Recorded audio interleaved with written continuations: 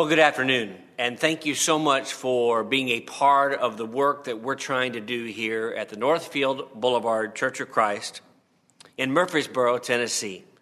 Thank you for taking your Bibles and opening up to read from God's inspired Word in how we can serve Him, and as we're going to talk about today, not disappoint our God. We want to be pleasing to our parents. We want to be pleasing to our employers. We even want to be pleasing to law enforcement to keep ourselves out of trouble. And the same is true when it comes to the way that we are pleasing to our God. And we do not want to make Him upset or cause Him to change His mind about us, or to drive Him to a place where He relented, or where He was upset with us before He relents, as we'll talk today. Thank you so much again for tuning in. I invite you to open your Bibles to the book of Exodus, chapter 32, a section in the book of Exodus that is likely familiar to you.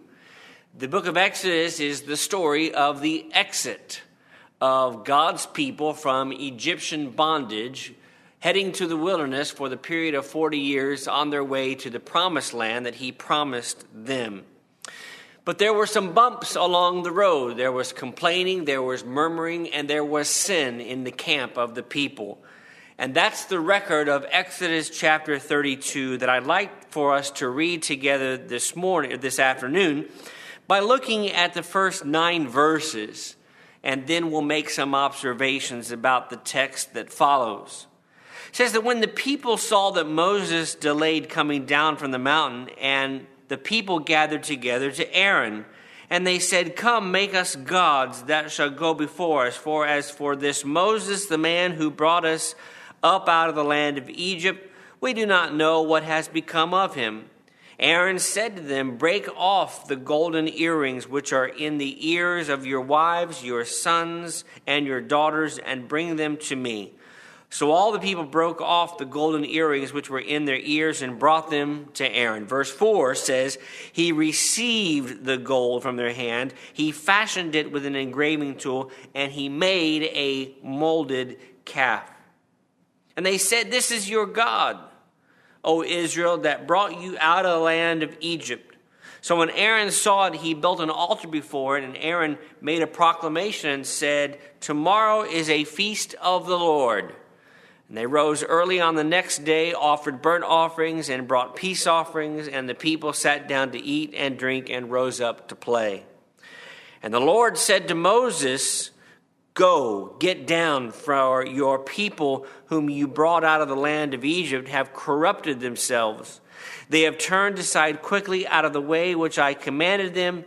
They have made themselves a molded calf and worshiped it and sacrificed to it and said, "This is your God, O Israel, that brought you out of the land of Egypt." And then we'll pause here after verse 9. The Lord said to Moses, "I have seen the people, and indeed it is a stiff-necked people." This is enough to make anybody angry. And God was angry with what was going on down the mountain. In the plains where these people were now fashioning for themselves a god of their own creation, following the pattern of other people that they had known and people that they had witnessed, now creating their own gods. And so God had every reason to be angry with these people. Just as a parent might be upset with a child for being disobedient, the heavenly parent was upset with what had transpired in the first 9 or 10 verses of Exodus chapter 32. And so what does He plan to do? Well, He plans to restart, to do a do-over. And in fact, verse 10, "Now therefore let me alone, that my wrath may burn hot against them, I may consume them, and I will make of you a great nation." But of course, that doesn't happen. And this was probably a test on the part of God with the man that was the great servant of the Lord, Moses, where Moses in verse 11 pleaded with the Lord his God and said, Lord, why does your wrath burn hot against your people, whom you have brought out of the land of Egypt with great power and with a mighty hand? Why should the Egyptians be able to say, he brought them out to harm them, to kill them in the mountains, to consume them from the face of the earth? Turn from your fierce wrath and relent from this harm to your people. And in fact, if you drop down to verse 14, it says, the Lord relented from the harm which he said he would do to his people.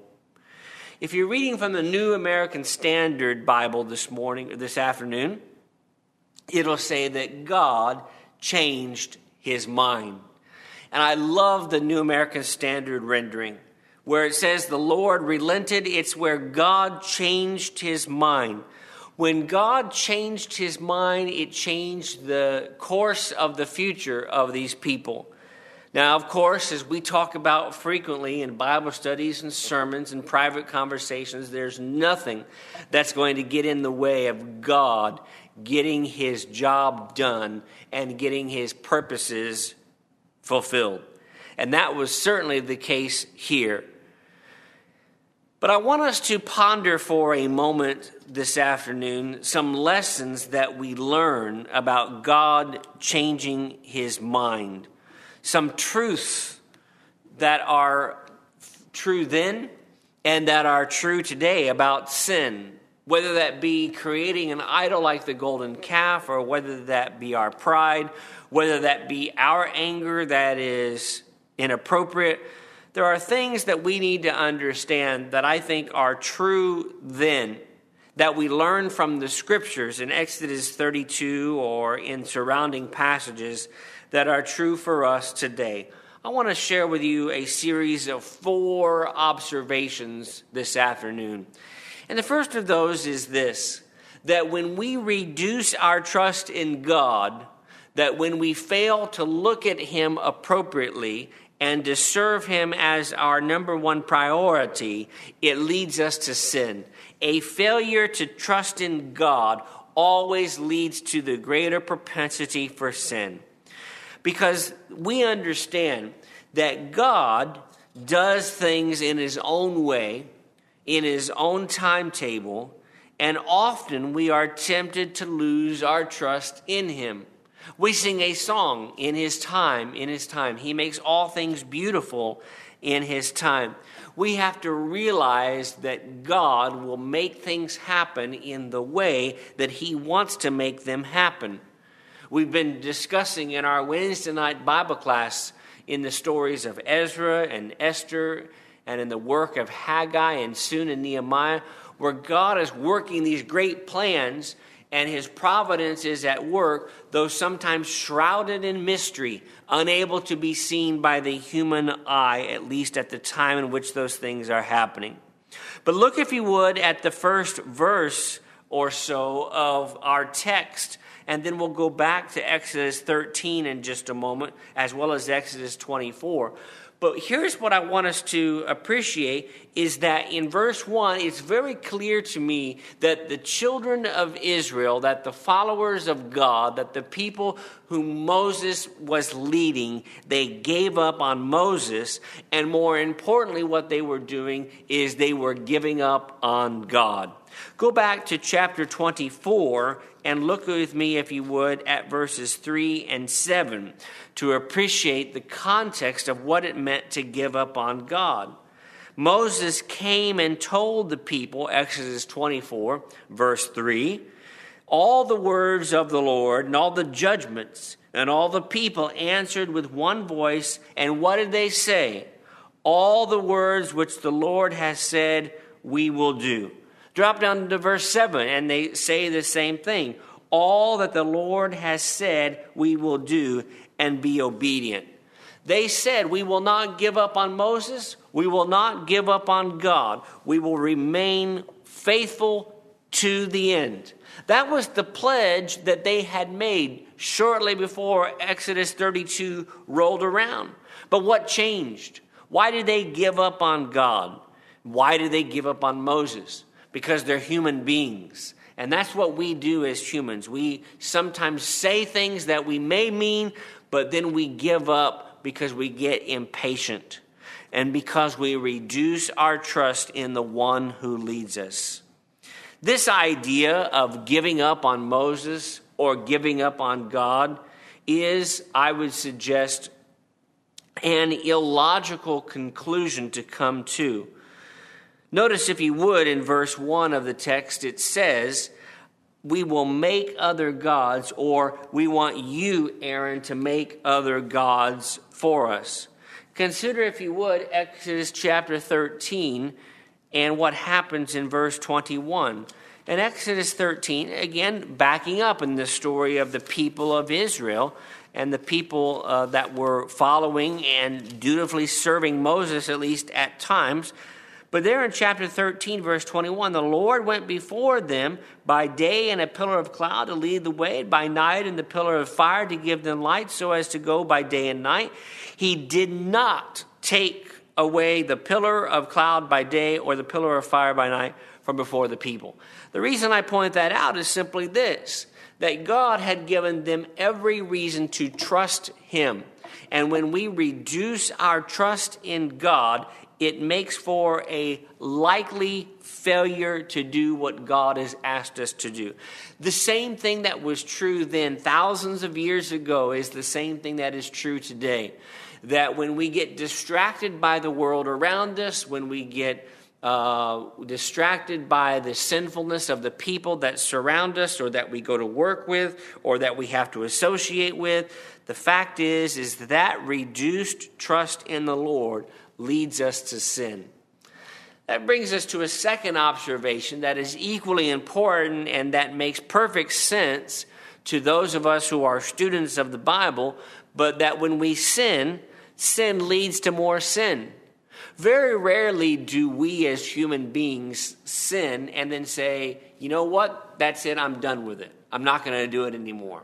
Now, there are times when we are growing as Christians and maturing as saints where that may be more likely. But generally speaking, we are weak and frail and prone to sin because we are selfish and prideful and only interested in our own fleshly desires.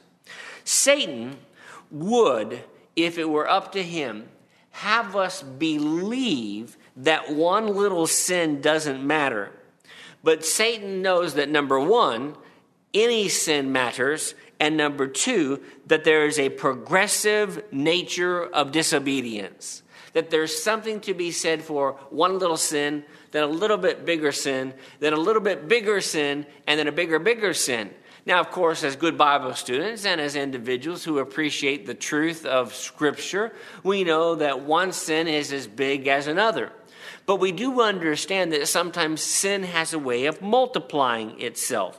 Look at the transition from verses 4 to verse 5 here in Exodus chapter 32.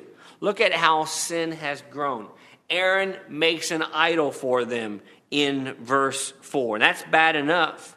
And then what happens is the people say, "This is your God that brought you out of the land of Egypt." So first of all, they've committed idolatry. Now they're committing blasphemy. Then they organized worship that was unauthorized, which did not have the right to transpire in verse 5.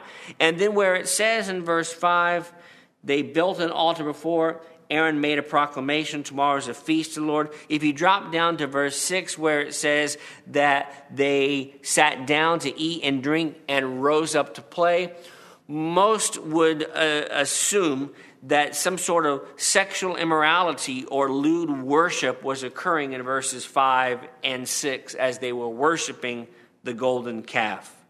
You know, I'm guessing if you would have sat down with these people or with Aaron, their de facto leader in the absence of Moses, a few days earlier and said, in a couple days, you are going to create an idol, blaspheme the Lord, have unauthorized worship, and commit sexual immorality in the context of worshiping a false god, they would have said, come on, no way, we will never do that. Remember how Peter in the New Testament says, I will never, ever, ever deny you, Lord? And then shortly thereafter, because of the pressures that were around him, he denied him once, then twice, then 3 times. Sin has a way of leading us to sin even more. And that was certainly the case here in Exodus chapter 32. Speaking of sin, that brings us to a third observation, and that is something that we've kind of already talked about, but I want us to spend just a couple of moments thinking about it further. That sin has a way of bringing out the worst in us as men and women. Aaron had already proved himself to be a man of great character. For example, in Exodus chapter 4, if we were to take the time to read verses 14 through 17, we read and learn that Aaron was a significant role player in the plan of the Exodus. Remember that back in Exodus chapter 7, as God had promised Moses, when Moses was making his series of excuses or reasons why he could not ably go before Pharaoh, that Aaron was the important communicator. He was the voice to go to Pharaoh, where Moses would say, "Let my people go." And in Exodus chapter 28 or Numbers chapter 17, we read that Aaron was going to be the priestly family, that a great generation of men would come from his genealogy, from his future, that would serve in the tabernacle. And so this was a very important person and a very good person. But compare, if you would, that Aaron that we read about in the previous chapters of Exodus with the Aaron that we read about in Exodus chapter 32.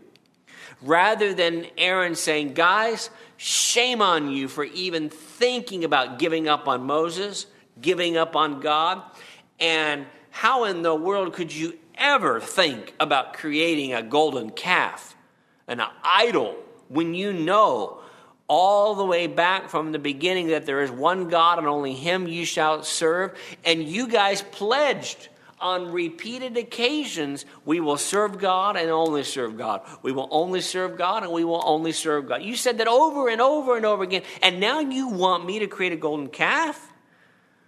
But Aaron didn't hesitate to give in to the people, and he was the chief designer or architect of the calf.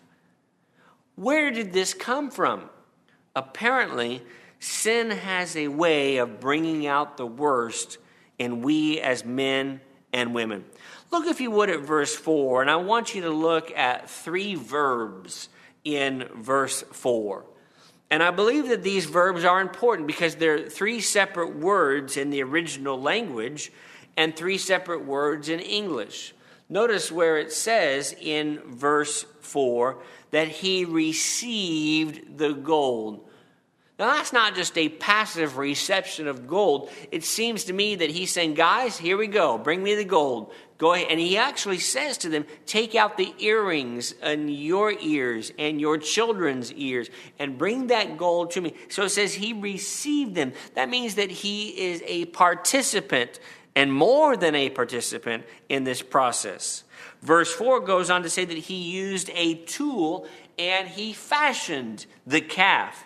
And then the Bible says that he made the calf in verse 4. He made a molded golden calf. Where in the world was the Aaron that in chapters 4, chapter 7, chapter 28, that we read about elsewhere in the Old Testament, being the great servant of the Lord, the spokesman for the Lord? That Aaron was gone and was replaced with this Aaron. And again, go back to Peter. Where was the Peter who says, "Lord, you will never die because I won't let it happen"? And of course, Jesus famously says, "Get behind me, Satan. You are concerned about your own selfish desires rather than the desires of the kingdom."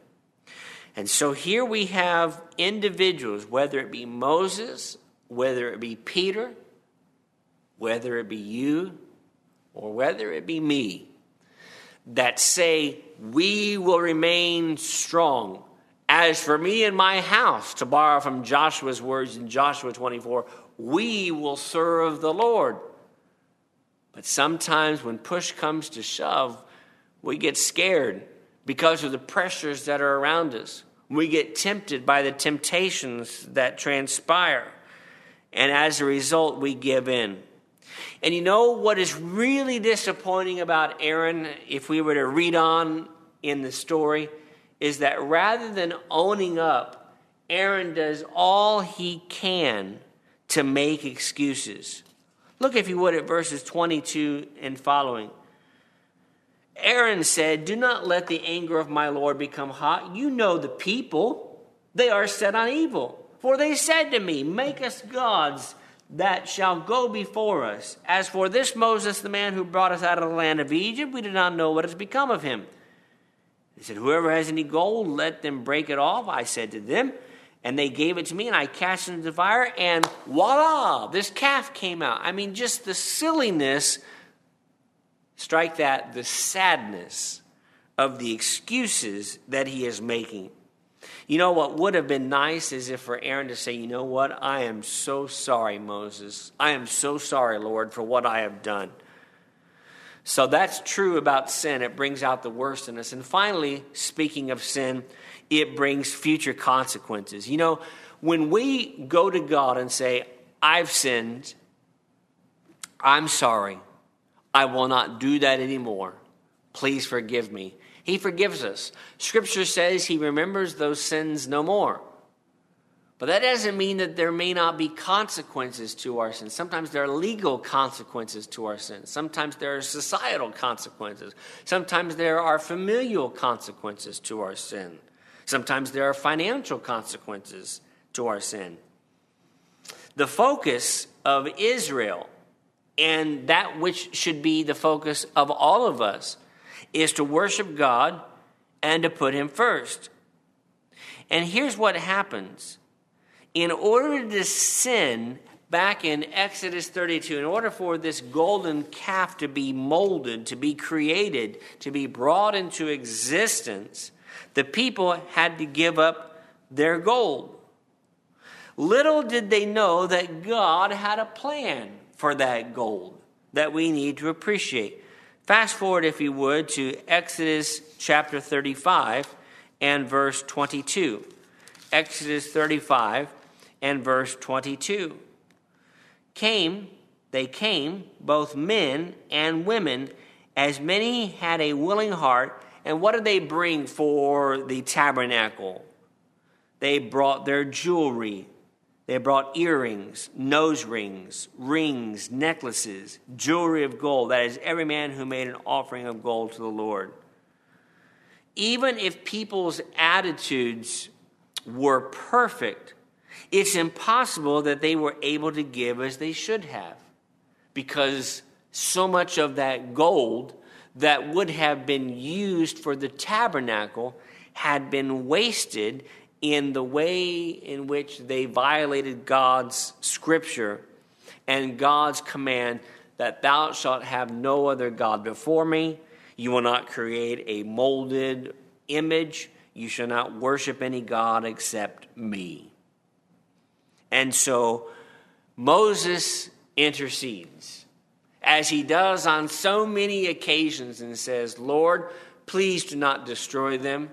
Please do not start over. Please use me as your instrument of righteousness to do what is right, to train these people, and to teach them to act accordingly. The fact is the scriptures here tell us that the Lord relented, or the Lord changed his mind. God's anger was warranted, but it was reduced or put at bay by two key things. One was the overt insistence on the part of Moses when he says, do not destroy the people. Don't allow the Egyptians to say, they were rescued from here, but they went out in the wilderness or out in the mountains to die. He says, don't let that happen. Allow your promise to be fulfilled. And then secondly, not just the insistence of Moses to not destroy the people, but let's give God the credit for the fact that he has this inherent grace where he loves his people deeply and dearly and does not want them to be destroyed. You know, I get the picture that when Moses says, please do not destroy them, God immediately says, I'm not going to destroy them.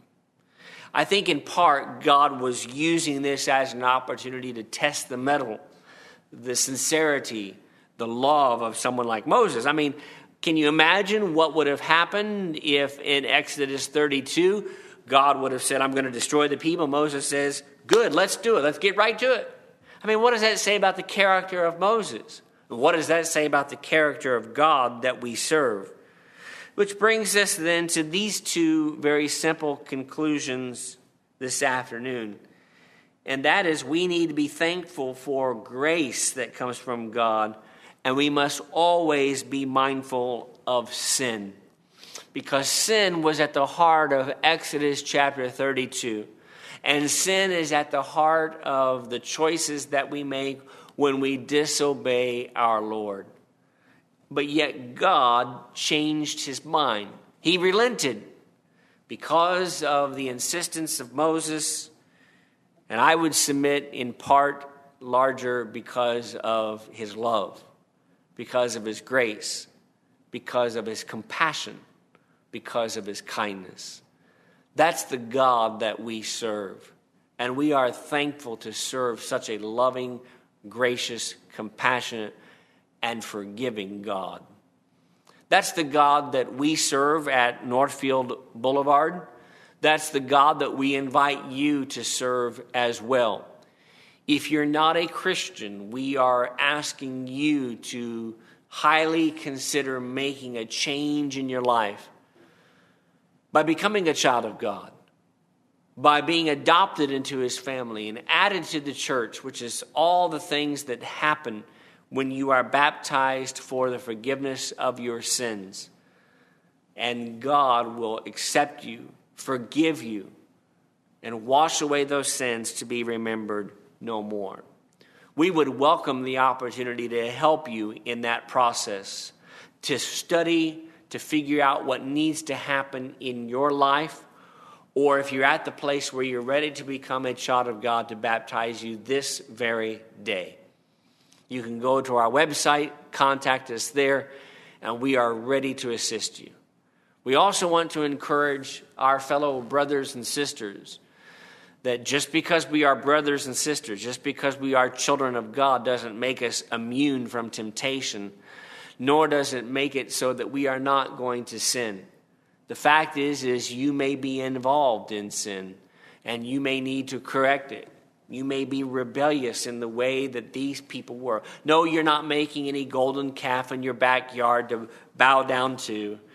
But it could be that your job, it could be that another person, it could be that your wealth are the gods that you are serving today. And you need to make a correction.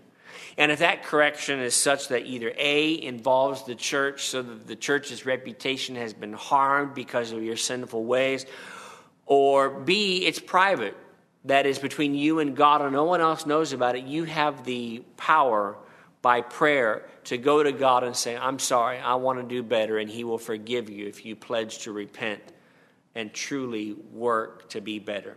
If we can help you in any way, please let us know. Thank you for taking the time to tune in and to be a part of what we're doing here at Northfield Boulevard. We bid you a good day, and we hope to see you again here next week. Thanks for your time.